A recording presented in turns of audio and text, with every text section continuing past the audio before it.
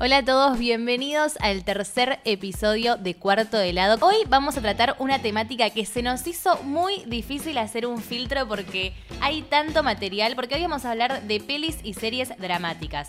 Sí, sobre todo porque tenemos el policial, por ejemplo, el drama policial es algo que va muy de la mano. Yo me confundía mucho, le tenía que preguntar a Lu, ¿esto es drama posta o es más o menos? Y lo que decidimos al final es tomar las que son bien dramáticas, en donde lo que se prioriza es el drama y no tanto el policial, digamos. Hay muchísimas. En general, todo policial y toda película de suspenso tiene drama. Claro, es un poco dramático. Parte de un asesinato, de una desaparición, de algo siempre terrible. Pero hay que ver en dónde se pone el foco, si es en la investigación o si es más en el aspecto dramático, humano.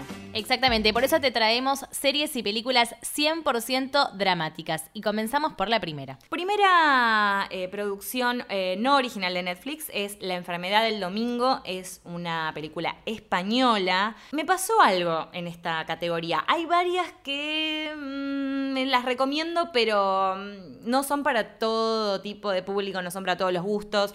No es una película para ver un viernes a la noche. A ver, es una producción española, un drama de manual. Tenemos dos personajes. Por un lado, Anabel, tiene 62 años. Ella organiza una fiesta, se nota desde el primer momento que tiene mucha plata, que es una mujer muy adinerada, que además es obsesiva con todos los detalles. De repente aparece una camarera, una moza, que le sirve algo distinto, ella no la reconoce y se genera una situación incómoda y descubrimos que esta persona, esta joven que tendrá unos 35 años, es su hija. Una hija que Anabel abandonó hace muchísimo tiempo cuando esta chica tenía 8 años. ¿Cuál es el punto, digamos, el plot point, el conflicto, de dónde dispara el resto de la trama? Cuando Kiara le dice de pasar 10 días juntas. Ni uno más, ni uno menos. 10 días. Entonces no sabemos qué puede pasar. O sea, ni para qué este reencuentro después de tanto tiempo. ¿Qué le va a pedir? Si la idea es reconectarse. Entonces, bueno, se van 10 días a un lugar, ¿no? Súper lejos, en una cabaña, en donde solamente se tienen la una a la otra. Ninguna se conoce, porque imagínate, tanto tiempo sin verse. Y encima saber que es tu mamá. Y saber que te abandonó. Una situación incomodísima desde donde se la mire. Y el personaje de Anabel todo el tiempo está pensando qué quiere de mí, para qué me quiere acá. ¿Por qué digo que no es para todo el mundo? Se maneja el ritmo a través del silencio y creo que eso, bueno, tiene como su... No es que todo es ágil y que, bueno, llegamos a la cabaña, se conocen, pasa esto. Claro, ya se conectan. Claro, se conectan, pasa tal cosa. En realidad funciona mejor así. Tiene que ser así la película. Son silencios justificados. Hay muchas veces que uno se embola porque estás viendo una película que quizás tiene muchísimo momento de contemplación y no está justificado. Claro. ¿Sí? Tendría que tener más ritmo. En este caso no, tiene que ser así, porque en cada silencio, en cada momento se genera algo nuevo, una situación incómoda, de tensión, y eso tiene que trabajarse así, no hay otra forma. Pero bueno, de nuevo, no es para que, bueno, a ver un sábado a la noche algo para apagar el cerebro, no vemos. Es de esas pelis que te hacen pensar. Claro, que tenés que ver un momento, digamos, para estar atento. Estar atento, abrir la cabeza, porque no es mucho más que esto, sino que tiene que ver con esta conexión después de tanto tiempo de no verse estas dos personas. Ellas dos están muy bien y el director sorprendentemente es el mismo que hizo Tini, El gran cambio de Violeta. Así Mira, que como dato de color no tienen absolutamente nada que ver estas dos películas, por suerte, ¿eh? Así que un gran salto para este cineasta español. Ellas son Bárbara Leni, que es la misma actriz de Contratiempo, que también está en la plataforma, y Susi Sánchez, interpreta a Anabel, también es muy conocida, Julieta, de Almodóvar, La piel que habito y más. Otra película europea que también es 100% dramática es Layla M, película que se filmó parte en Alemania, parte en Bélgica, también en Holanda y por último en Jordania. Layla es una joven estudiante, tiene una vida normal, vive en Ámsterdam con su familia.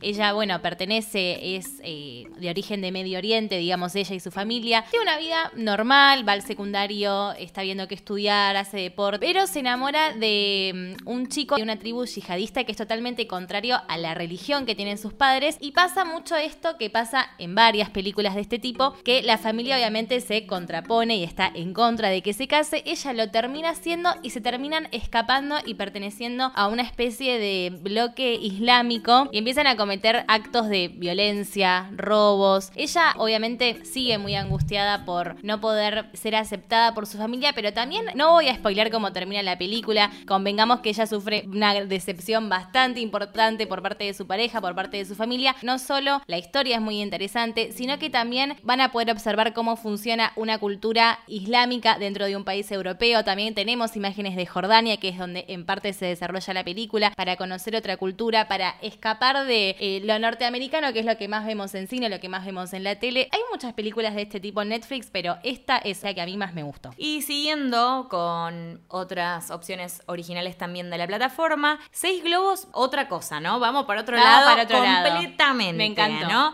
Acá tenemos un retrato de la adicción a las drogas, o sea, ya está. Nada que ver. Estos podrían pertenecer al acto delictivo de la película claro. anterior, lo unimos.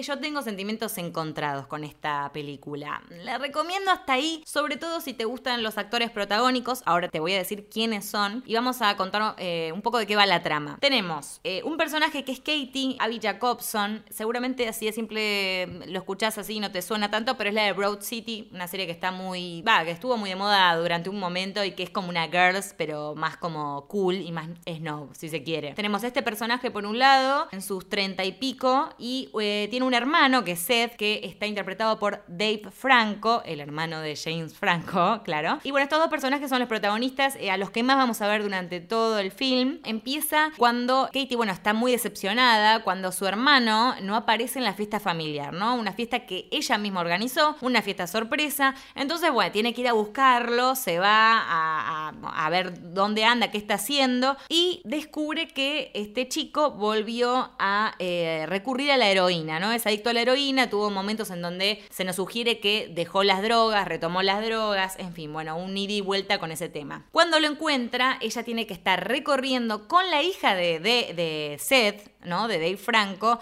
que tiene 2 años, está sentada en la parte de atrás del auto. Tienen que conducir durante toda la tarde por Los Ángeles en busca de un nuevo centro de desintoxicación para dejarlo a Dave Franco, Tanto Abby Jacobson como Dave Franco son 2 actores que a los que no estamos acostumbrados a ver en estas facetas más dramáticas. Los tenemos muy asociados con la comedia. Muchas veces pasa que uno tiene un actor y lo lleva, directamente a ese rol en el que está acostumbrado a verlo, claro, ¿no? Sí, pasa un montón. Pasa, por ejemplo, con, Jim Carrey, lo ves en The Truman Show y te encanta, pero después lo tenés súper asociado a la comedia. Totalmente, hay muchísimos así. Es lindo verlos explorando otra cosa, algo diferente, y la verdad que ambos están muy bien en sus papeles. Otra cosa que me gusta mucho es que todo ocurre en tiempo real. ¿Qué significa esto? Que nosotros no tenemos elipsis, cortes en el tiempo, pasan días, pasan semanas, no. Todo ocurre en ese momento. Desde que Katie va a buscar al hermano, no aparece dónde está el hermano, va a buscarlo y recorren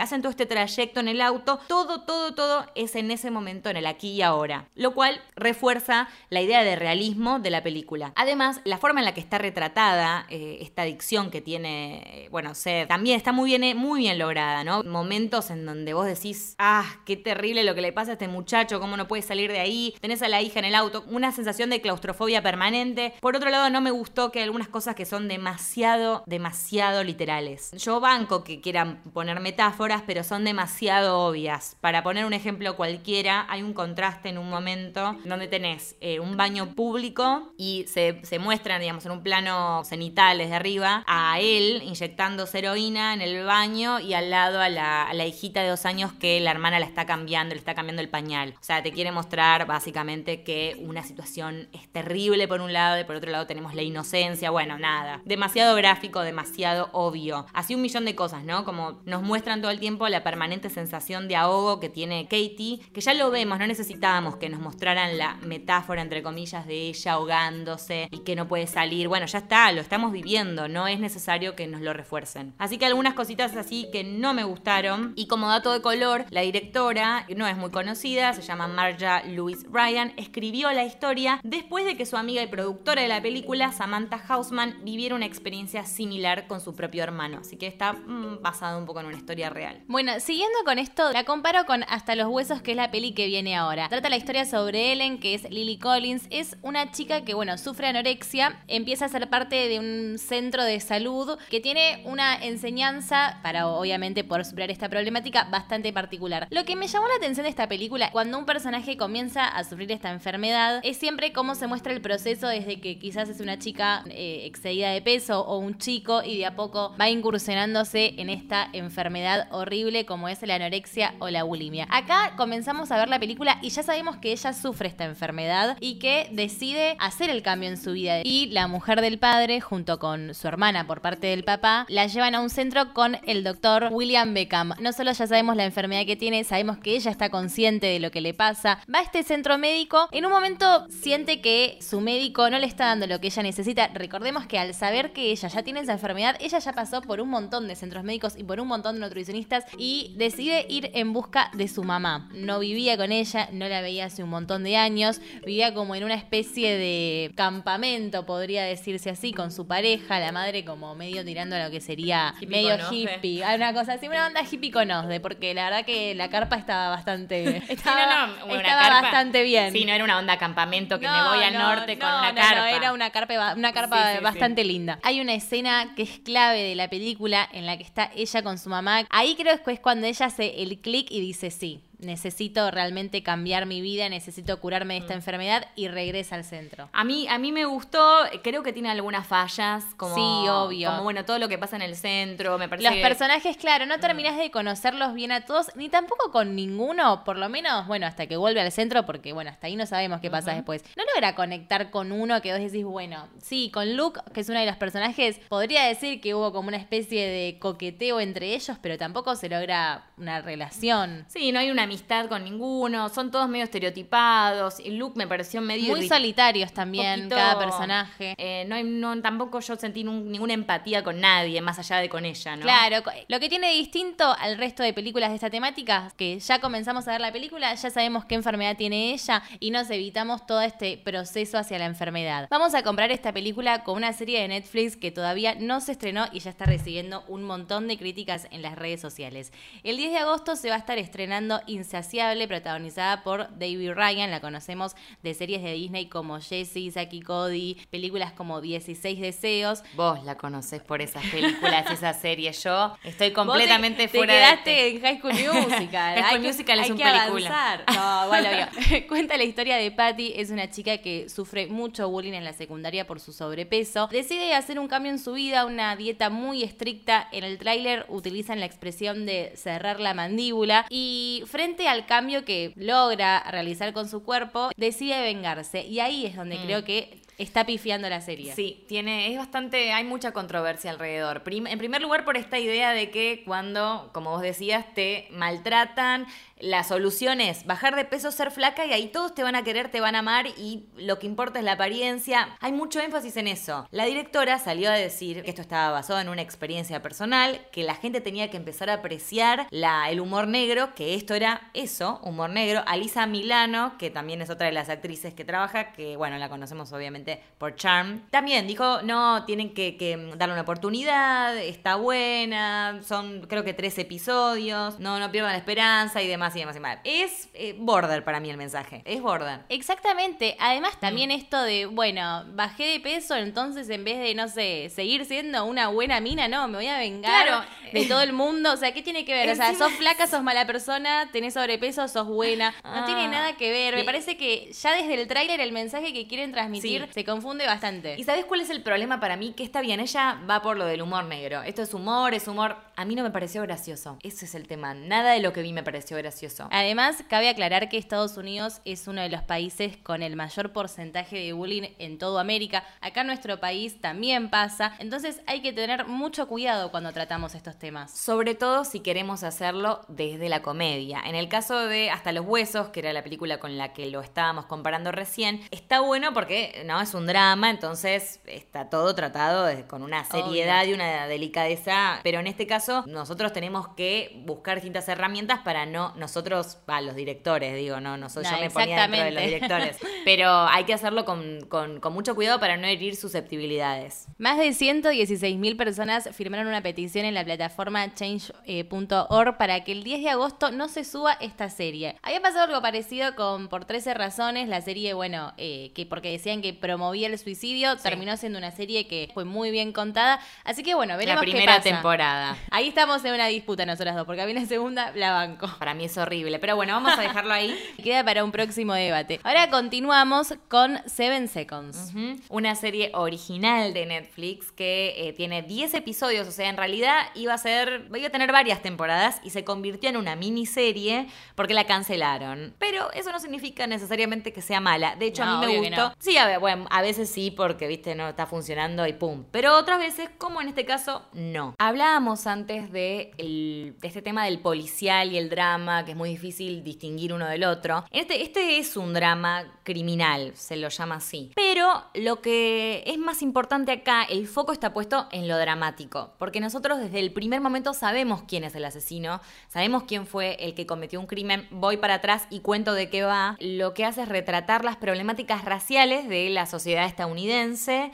Sigue la travesía muy dolorosa de una familia afroamericana que se enfrenta a la muerte de su único hijo, que tiene unos 15 años, después de un accidente que acá empieza el kit de la cuestión es que el accidente es provocado por un policía. Y el policía, ¿qué hace? Se va de la escena del crimen. Se escapa, mata al chico, se escapa. Está con otros 2 policías, eso lo vemos en el piloto. Y no digamos, este tipo que lo asesina no sabe cómo reaccionar, llama a los otros 2, le dice, vengan, que no sé qué onda, no lo vi, claro, no sé qué hacer. Cuando los otros 2 ven que se trata de un chico afroamericano, le dicen, no, nos vamos de acá, no te quedes acá, nos vamos, porque acá vamos a estar en problemas. A partir de ese momento van a tratar de cubrir sus huellas y sus rastros y no que nadie sepa que ellos fueron los responsables. Entonces tenemos por un lado la historia de nuestro policía, del policía que asesinó, qué es lo que pasa, qué tiene su familia, está esperando un hijo, entonces nos cuentan todo el drama que él vive con la culpa de lo que siente por esto que hizo, porque no es un mal tipo, es un tonto, es un que se dejó llevar por lo que dijo los compañeros, básicamente. Claro, cometió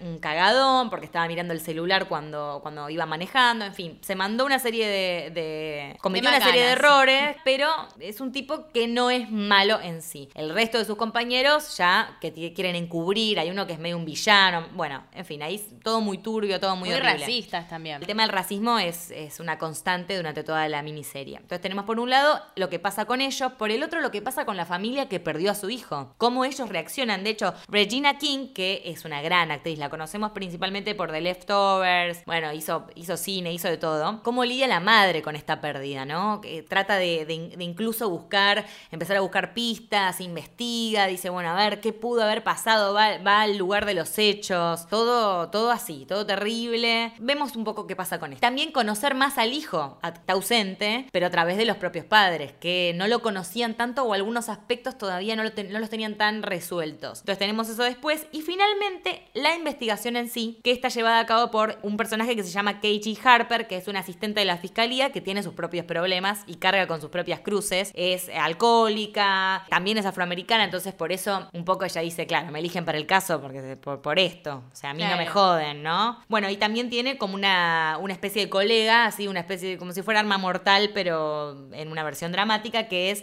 Joe Finch Rinaldi. Ese es el personaje, que es un detective. Entonces tenés al asistente de la fiscalía, al detective, Brenton es el nombre del chico, y van, viendo cómo entre ellos dos también va habiendo una conexión, que no tiene que ver con lo amoroso, sino más como de encontrarse. Ella está muy perdida, entonces ver cómo este caso también la eleva. Así que tenemos varias historias de distintos personajes. Me gusta la resolución, es agridulce, es triste, todo lo que pasa es horrible, la verdad que es horrible toda la situación que viven todas las partes. Entonces me parece que como drama es muy recomendable. Ahora nos vamos para el 2015, una serie que es puro drama, Bloodline, original de Netflix. Esta serie cuenta la historia de la familia Rainbow, la cual posee y administra un hotel en Florida Keys. Una familia muy querida por el barrio, imagínate, los hijos también trabajan en el hotel, está todo esto del legado familiar. La historia realmente comienza cuando, el matrimonio están celebrando 45 años de casados y Danny, el hijo mayor, vuelve a la casa después de estar un montón de tiempo afuera, vuelve en el medio de la fiesta y ahí es cuando comenzamos a ver esta historia. Danny, que es el protagonista, es un señor de unos 40 años aproximadamente que tiene un pasado muy oscuro, pero el pasado más oscuro lo tiene la familia todavía, involucrados en crimen, en violencia. Sí, de hecho, Ben Mendelsohn, que es Danny, el hijo medio malo, manipulador, psicópata, que vuelve a casa, aparte lo vamos descubriendo con el pasar de los capítulos, cuán malo malo realmente es el villano de turno ahora. O sea, está en todas las películas como villano. En Robin Hood, que se estrena ahora próximamente, la nueva versión. En Ready Player One, lo vemos en todos lados haciendo como del señor... Tiene cara de malo encima, ¿eh? Tiene cara. Mete miedo. Porque es esa onda medio como retorcida, como que vos decís, este me va a cagar. Tiene como esa onda. No, muy buen actor. El problema sucede cuando también Dani también se ve involucrado en este mundo de la violencia, y ahí es cuando el legado de la familia realmente se ven problemas, porque convengamos que había un poco, esto lo digo yo igual, como una fachada de mantener como la familia perfecta. No sé vos, Lu, ¿qué opinás? Sí. Realmente este personaje viene a romper con lo establecido hasta ese momento y bueno, eso obviamente... Sissy Spacey de hecho es la que interpreta a la madre. Que en la tercera temporada comenzamos a conocerla más a ella, también un poco de su pasado, y eso es lo que está bueno. Es una serie que va lenta, pero se justifica para mí. ¿A vos te había costado un poco? A mí me costó atraparme. Yo creo que me atrapé recién en el capítulo 5 o 6, ahí logré engancharme del todo, porque realmente cuesta, pero para mí es realmente atrapante. Es una serie 100% dramática. Decían los directores que iban a hacer hasta 2 temporadas nada más, pero bueno, decidieron hacer una tercera, la cual para mí estuvo muy bien. Con 3 temporadas estamos bien. Creo que una cuarta ya era demasiado. Y nos metemos con una de amor pasional. Se trata de The Affair, que significa infidelidad en inglés, por si no lo sabías. Es importante decir esto porque todo gira en torno a 2 personas que son infieles a lo largo de las temporadas, ¿no? Bueno, nos cuenta esto, los efectos que puede tener una pareja después de empezar una affair, una relación paralela en donde se engañan a sus respectivos esposos. Tenemos 2 personajes que son Noah, por un lado, tiene 48, y Allison de 36 más o menos, como ellos van empezando a conocerse. Lo que más me parece que hay que remarcar y lo más original de toda la serie es cómo están contados los capítulos. El primer episodio, para que se den una idea, se divide en 2 partes. Por un lado tenemos el punto de vista de Noah. Entonces, la primera parte del título es Noah. Y todo lo vemos desde su punto de vista, cuando empieza la cosa, cómo ellos en realidad se mudan a un pueblo muy chico. En Estados Unidos ocurre esto. Se va con la familia, él tiene 2 hijos. ¿Qué pasa con la esposa? La esposa es Abby de ER, así que bueno, quizás la conocen como Abby de ER, porque no sé qué otras cosas hizo además de esa. Bueno, así que él está felizmente casado. Hay una voz en off que acompaña toda la primera parte de Noah. Entonces, a través de esta voz, nosotros nos preguntamos en realidad a quién le está hablando, a quién se dirige. Él cuenta, él dice, bueno, y pasó esto, y ahí la conocí a ella. Nos muestran el primer encuentro entre ellos 2, que es en un restaurante, de esos restaurantes bien claro, muestran la primera cita, digamos. No la primera cita, la primera vez que se ven y la primera vez que se conocen. Okay. Esto en el primer episodio, ¿no? Entonces, bueno, te cuentan cómo pasa, cómo interactúan, qué le dice él, qué le dice ella. Hasta ahí, bárbaro. Termina la parte de Noah, que, como decíamos, empieza desde que se mudan al pueblo hasta que conoce a ella y tienen una situación bastante extraña en un momento, que no la voy a decir porque no spoileamos, hasta la segunda parte. La segunda parte tiene el título Allison.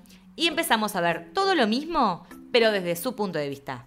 Cómo ella se despierta en la mañana, qué es lo que hace. Ella está en pareja, nos cuentan que perdió un hijo, muy chico, entonces está medio devastada, recuperándose de la pérdida. Su pareja, por otro lado, es Pacey, de Dawson's Creek. Eso está bueno porque que los primeros 2 capítulos nos muestren bien cómo es el personaje, nos ayuda a conocerlos. Totalmente. Y de todos modos, en el primer episodio ya vemos estas 2 primeras partes, y lo que más me gusta es que, además de ser puntos de vista, es cómo cada uno recuerda los hechos. En la de Noah parece que ella es mucho más como que coquetea todo el tiempo con él. Él lo recuerda como que ella le dice, che, ¿me acompañas a mi casa? Claro. Y tiene un vestidito medio sugerente, como que en el vestidito, viste, se le escapa un bretel y bueno, y está como, che, ¿querés conocer la ducha que tengo acá que instalé en mi casa, que está recopada? Y como cosas así. Y ella lo recuerda de otra forma completamente diferente. Nosotros vemos que la misma situación ella la vive como que ella está con una mantita, que en realidad él es el que le dice, che, te acompaño a tu casa. Entonces tiene que ver con cómo cada uno reconstruye y recuerda estas 2 situaciones. Obviamente, además de todo esto, tenemos un crimen, así que hay un factor policial, porque vamos a ver qué pasó. Alguien murió, ellos están involucrados. Después descubrimos que toda esta voz en off que ellos están relatando, en realidad le están contando desde una estación policial, como testigos de un crimen del que todavía no sabemos nada. Así que por ese motivo me parece que vale la pena. Recuerdo que que es del 2014, o sea, nos remontamos más para allá, ganó como 3 Globos de Oro, le fue muy bien. Vamos a tener una quinta. Me copa, la voy a mirar. Sí, yo te vi que te estaba gustando, me gusta. Te la vendí Me bien. la vendiste bien. Después se pone un poquitito ya muy melodrama para mi gusto. Pero bueno. Sí, es difícil a veces mantener durante tanto tiempo una idea y una trama, ¿no? Pero vamos a tener una quinta y última temporada, después ya termina Forever and Ever. Así que la creadora, por otro lado, es la coautora Sarah Trim, que es la misma de House of Cards. Y para finalizar con las series, vamos a recomendarte que si ya venís mirando desde el 2014 Orange is the New Black, la temporada 6, les aseguro que es igual de buena que todas las temporadas anteriores. Ya conocemos esta serie, es una de las primeras que publicó Netflix originales de la plataforma. Es la historia sobre Piper Chapman, una reclusa que ingresa a la cárcel de mujeres por cometer un crimen de narcotráfico. Allí mismo se encuentra con su exnovia. Bueno, la serie ya conocemos de qué trata. En la quinta temporada, lo cuento así, no es spoiler, aclaro, luego de el motín, que sería como una especie de revelación contra los policías, los toman de rehenes por un asesinato que ocurre dentro de la cárcel. Esto es cómo termina la quinta temporada. Las reclusas de Litchfield empiezan a estar divididas en diferentes bloques. ¿Qué pasa? Se empiezan a pelear entre los bloques, se ven enfrentadas a nuevos problemas. También ocurre un cambio en la sección de la máxima seguridad. Creo que el enfoque principal que tiene la sexta temporada es mostrarle al mundo las malas condiciones que tienen ellas en la cárcel, también el racismo que sufren sobre todo las reclusas afroamericanas. Está muy buena esta sexta temporada y también lo que me gusta de toda la serie en realidad, que si bien el enfoque principal está puesto en Piper Chapman, que es la protagonista, conocemos a las otras reclusas, nos vamos metiendo en la vida de cada una, aparecen nuevas también, que eso es lo más interesante. Ya llega un momento que a mí por lo menos me pasa un montón, que me termino encariñando con los personajes, terminás conociendo la historia de los policías también. Sin duda se trata de una temporada mucho más rica, mucho más disfrutable, que utiliza los mejores recursos, tanto narrativos como de los personajes, que nos recuerdan por qué es una de las joyitas de Netflix, y la sexta temporada promete y mucho. Huye. No lo mires. Nos metemos en esta sección. Por favor. Nos metemos chicos, en Huye. Vamos con todo. Eda, serie argentina. La primera serie argentina original de la plataforma de nuestro país. Yo sé que ya todos hablamos de esto, que ya todos la criticamos, que le dimos con un palo, pero bueno, estamos en la sección de Huye y no bueno, podemos... y falta nuestro palo, así que No. la vamos a criticar. No podemos dejar de mencionarla. Ya estoy, Sí, bueno, hola. igual es una opinión muy personal. A mí, Juanita Viale no es una de mis actrices argentinas favoritas, entonces... No, está siendo muy generosa. Juanita Viale es un desastre. Sí, bueno, La chicos, cantidad de... actúa bastante mal. Una de las cosas que más me gratificó después de ver, creo que llegué a ver 2 capítulos yo, no sé vos cuántos viste. No, sí, yo también. A mí ya 2. el primero me pareció malísimo. Lo que más me gratificó fue después meterme a ver todos los tweets y, por ejemplo, ver cosas increíbles como, no sé, había uno que era Juanita Viale haciendo drama y había un emoticón de una carita me. Juanita Viale haciendo comedia, emoticón, carita Como me. Sebastián Juanita Estebanés, Viale siempre la misma cara. Haciendo el amor, emoticón, carita me. Y la verdad es que es un desastre como protagonista, como todo, la voz en off que tiene. No sé ni por dónde empezar, o sea, realmente cuesta querer y entender que sea un producto tan pero tan malo. Esto lo decía la revista Otros Cines. Me encantó, de hecho. Creo que lo que más disfruté fue eso, leer las críticas de este producto. Destacamos igual la actuación de Delphi Chávez, que estuvo bastante bien. Sofía Gala también. Para contar así resumidamente la historia, todos la deben conocer ya a esta altura, todos hablamos del tema, pero Eda, la protagonista del título de la serie, es una empresaria de moda, así muy fashionista, tiene un montón de problemas, la empresa está en quiebra, por otro lado tiene una hija adolescente y tenemos un personaje que quiere vengarse, ¿no? Una historia paralela que es Teo, el personaje interpretado por el actor español, lo cual no deja de sorprenderme porque un actor español con tantos talentos argentinos que tenemos... Tantos actores buenos. Bueno, Andrés Belencoso, que es un desastre, es lamentable, busca hacer un acento que no le sale, es todo horrible, pero realmente sigo manteniendo que lo más flojo es ella, ¿eh? Lo más flojo.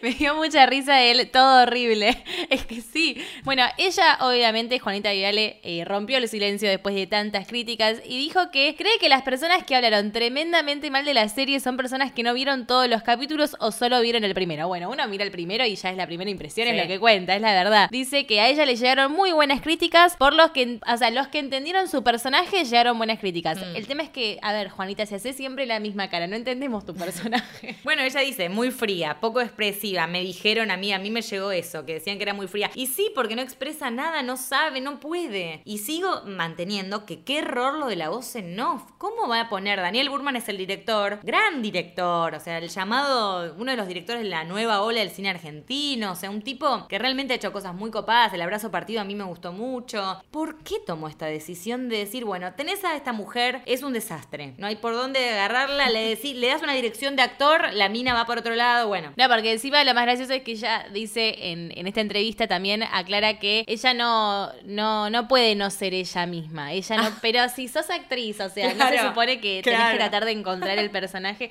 Me parece a mí. Totalmente. Y bueno, y este realizador, digo, ¿por qué la mandás a hacer una voz en off? Innecesaria además, porque subraya todo el tiempo cosas que ya estamos viendo. Así que encima es mala, horrible. Bueno, esa es la primera huye. O sea, claramente después de todo lo que acabamos de decir, creo que ni el tráiler van a querer mirar los oyentes. Ya pero está bien, chicos, sí, se ahorran tiempo. Tuvo críticas horribles. Les recomendamos cosas muy buenas antes, sí. Ya está. Bueno, por eso Huye, él es el nombre de nuestra sección. No lo mires. Y sí, no queríamos dejar de mencionarlo por aquellos que viven adentro de un tupper y de alguna forma no se enteraron. De que esto sucedía. La segunda es Newness, otra cosa, vamos por otro lado. Película que protagoniza Nicholas Hoult, que es uno de los personajes que está en X-Men, está en Mad Max también. Bueno, la dirige el mismo que hizo Like Crazy, que es otra medio independiente, en donde el amor es lo central. Te la venden como un drama de amor, ¿no? Una cosa que vos decís, bueno, me voy a ver una buena de amor con drama, tengo todos los condimentos.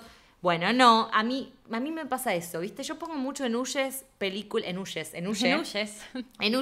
las películas que me decepcionan, en donde yo me imagino que voy a ver otra cosa y salgo completamente defraudada. Claro. Esas para mí tienen que ser las que más... Bueno, Eda fue una de las que me defraudó muchísimo. O cuando te decepciona el final de una serie, que vos decís, me vi las 5 temporadas y termina así, pero bueno, puede pasar.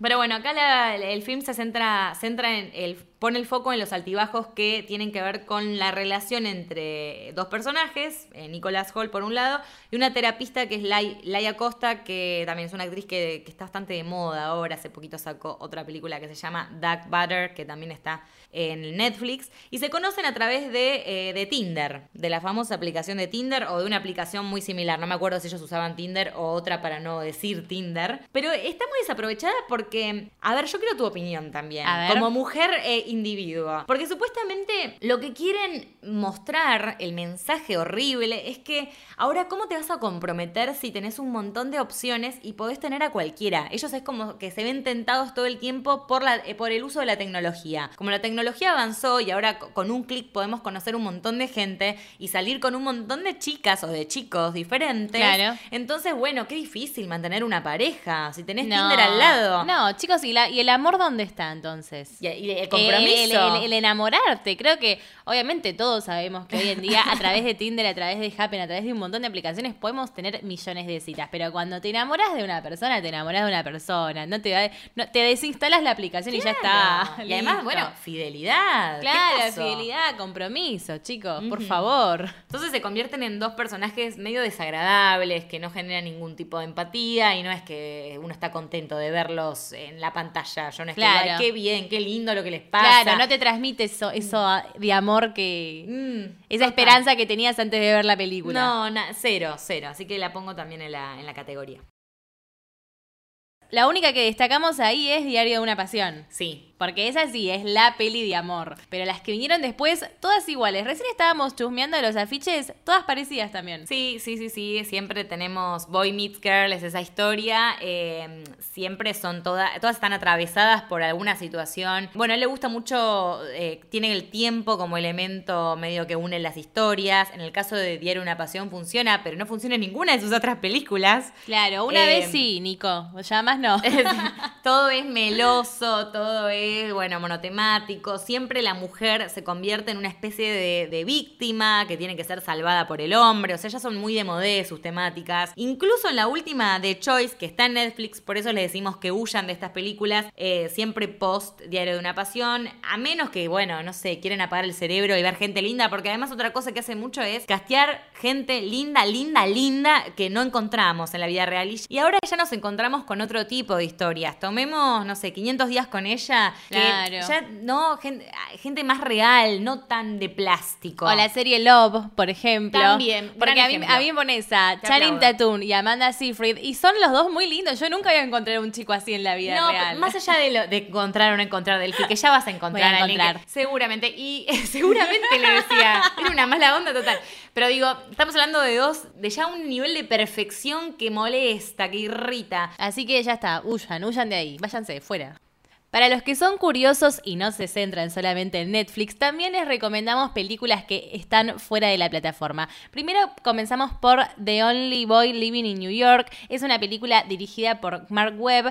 La historia muy simple. Es un joven que está recién graduado de la universidad y que comienza una relación con la amante de su padre, la cual es protagonizada por Kate Beckinsale. Joanna es el personaje. La conocemos de películas como Inframundo, una mujer muy linda. Sí, lo que me gusta mucho de esta película, bueno, primero, si sos un fanático o fanática de Nueva York, constantemente te vas a encontrar con paisajes, Puente de Brooklyn, Central Park, las callecitas de Manhattan, no, muy linda, la verdad que la fotografía que tiene la película. También trabaja Pierce Brosnan, quien es el padre de Thomas, el protagonista de esta historia. La mayoría de lo que vemos en la pantalla nos trae un aroma a lo que serían las películas de Woody Allen. ¿Por qué digo esto? Porque es un muy... aroma, me gustó. Me imagino así como claro, olfateando. Es muy reconocible para los que somos fans del cine de Woody Allen, el encuentro íntimo, las conexiones afectivas, también todo esto de la infidelidad. ¿Viste qué es propio del cine de Woody Allen? Que hay como muchos enredos personales.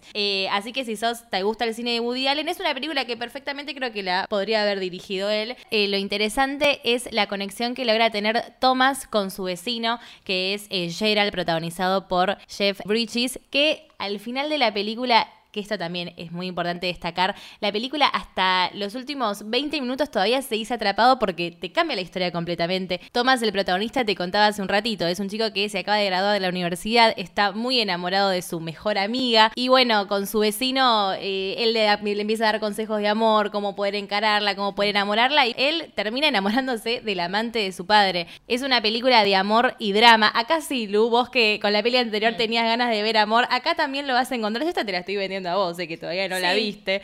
Lo que sí me sorprendió mucho es la cantidad de críticas que recibió en varias páginas web sobre cine. También, no entiendo por qué. Porque críticas a mí, que negativas. Sí, críticas muy negativas. Dijeron que era como una especie de intento de drama. Para mí tiene mucho drama la película. Más que nada por el triángulo amoroso que se genera entre el padre, el hijo, la amante. Fue muy criticada. Dijeron que, bueno, coincido en la parte de la traducción. Quizá el título que le pusieron en castellano, La amante de mi padre, no, se pierde el hecho del nombre original, que también es por una canción. Así que si les llaman la atención los dramas románticos, la encuentran por ahí en la web. Otras propuestas por afuera de la plataforma pueden ser Sharp Objects, no tiene una traducción en español, y algo así como objetos afilados. Amy Adams es la protagonista, es una serie, una miniserie de los mismos creadores de Big Little Lies, que tuvo un exitazo terrible. Para mí ya valía la pena verla únicamente sabiendo eso. No me está defraudando, todavía está, depende de cuando veas este podcast, quizás si lo ves en un mes ya se terminó la miniserie y ya sabes cómo termina, pero en este momento es un drama también policial, en donde su protagonista, Amy Adams, como decía recién, tiene que volver a la casa natal para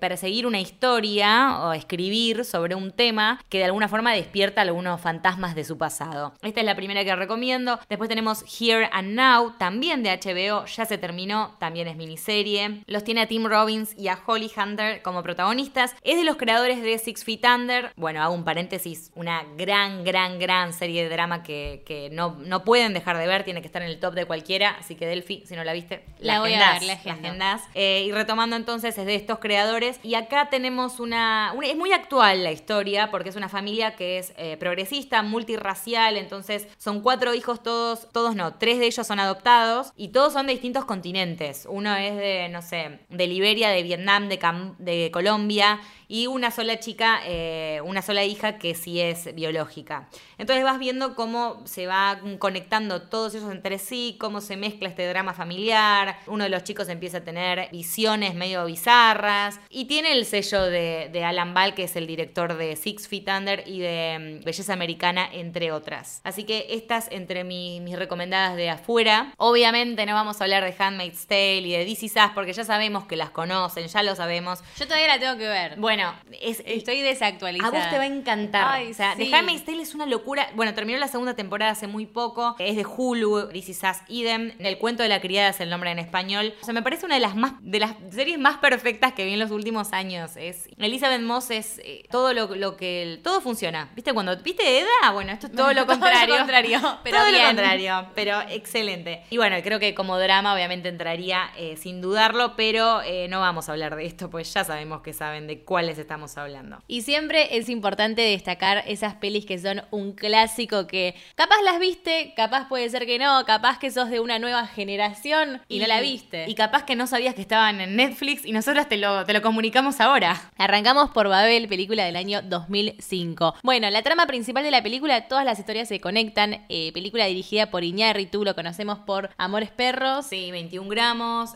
Bueno, después está en El Renacido, pero él tiene... Ahí cambió ya el foco. Sí, él siempre tuvo este estilo de conectar todas las historias entre sí, que de repente uno que vos decías, pero ¿qué conexión puede tener tal que está en Japón con tal que está en no sé dónde? Bueno, está todo conectado. Bueno, en El Renacido no siguió con el mismo foco, pero le dio el Oscar a DiCaprio. Sí, bien. por fin. Ay, Dios mío. Aplausos. No, sí, tan merecido. Babel, bueno, todas las historias se conectan. Por un lado tenemos un matrimonio norteamericano, Brad Pitt y Kate Blanchett, quienes para poder mejorar esta crisis de pareja que tienen, deciden pasar sus vacaciones en Marruecos. Tienen la mala suerte de que camino a una excursión, los hijos de un pastor de la zona están jugando con un rifle, le disparan el brazo. A su vez, los hijos de esta pareja están en cuidado de su niñera, quienes los lleva al casamiento de su hijo en México. Que es Gael García Bernal. Gael García Bernal, sí, lo amo. Sí. Bueno, los pasan a México a los chicos de una forma ilegal, digamos, cruzan la frontera, después cuesta mucho volver. Mientras tanto, en Japón, una adolescente sordomuda intenta huir de su realidad, se rebela contra su papá, Y esta es la historia que más cuesta imaginar cómo va a estar conectada con todo. Al menos a mí me había pasado eso cuando la vi. Exactamente, a mí me pasó lo mismo, porque al final de la película nos enteramos cómo es que el papá de la chica esta japonesa se va conectando también a su vez con el matrimonio. Es como si fuese un círculo, digamos. Ya te contamos otras pelis que dirigió el director. No queríamos olvidarnos de Birdman, de Beautiful, otras que también son muy recomendables. Así que Babel es un drama clásico que no podés dejar de ver. Match Point es otro clásico, película del año 2006, dirigida por Woody Allen. Cuenta la historia de una ex promesa del tenis quien viaja a Londres a dar clases a un prestigioso club de tenis con gente muy adinerada. Un drama donde la suerte y la ambición cumplen un papel fundamental. Él cada vez va escalando más alto, digamos, en la sociedad y le va tomando un gustito a lo que sería el dinero. Claro. Se termina, enamorando de su concuñada, quien es Nola Rice, interpretada por Scarlett Johansson. Es una peli que sí o sí la tenés que ver, te va a gustar y tiene una media hora final sorprendente porque ahí es donde se resuelve la película, digamos. Así que... ¿A vos de Woody Allen esta es tu preferida? Sí, claro. Creo que es de mis favoritas. Sí.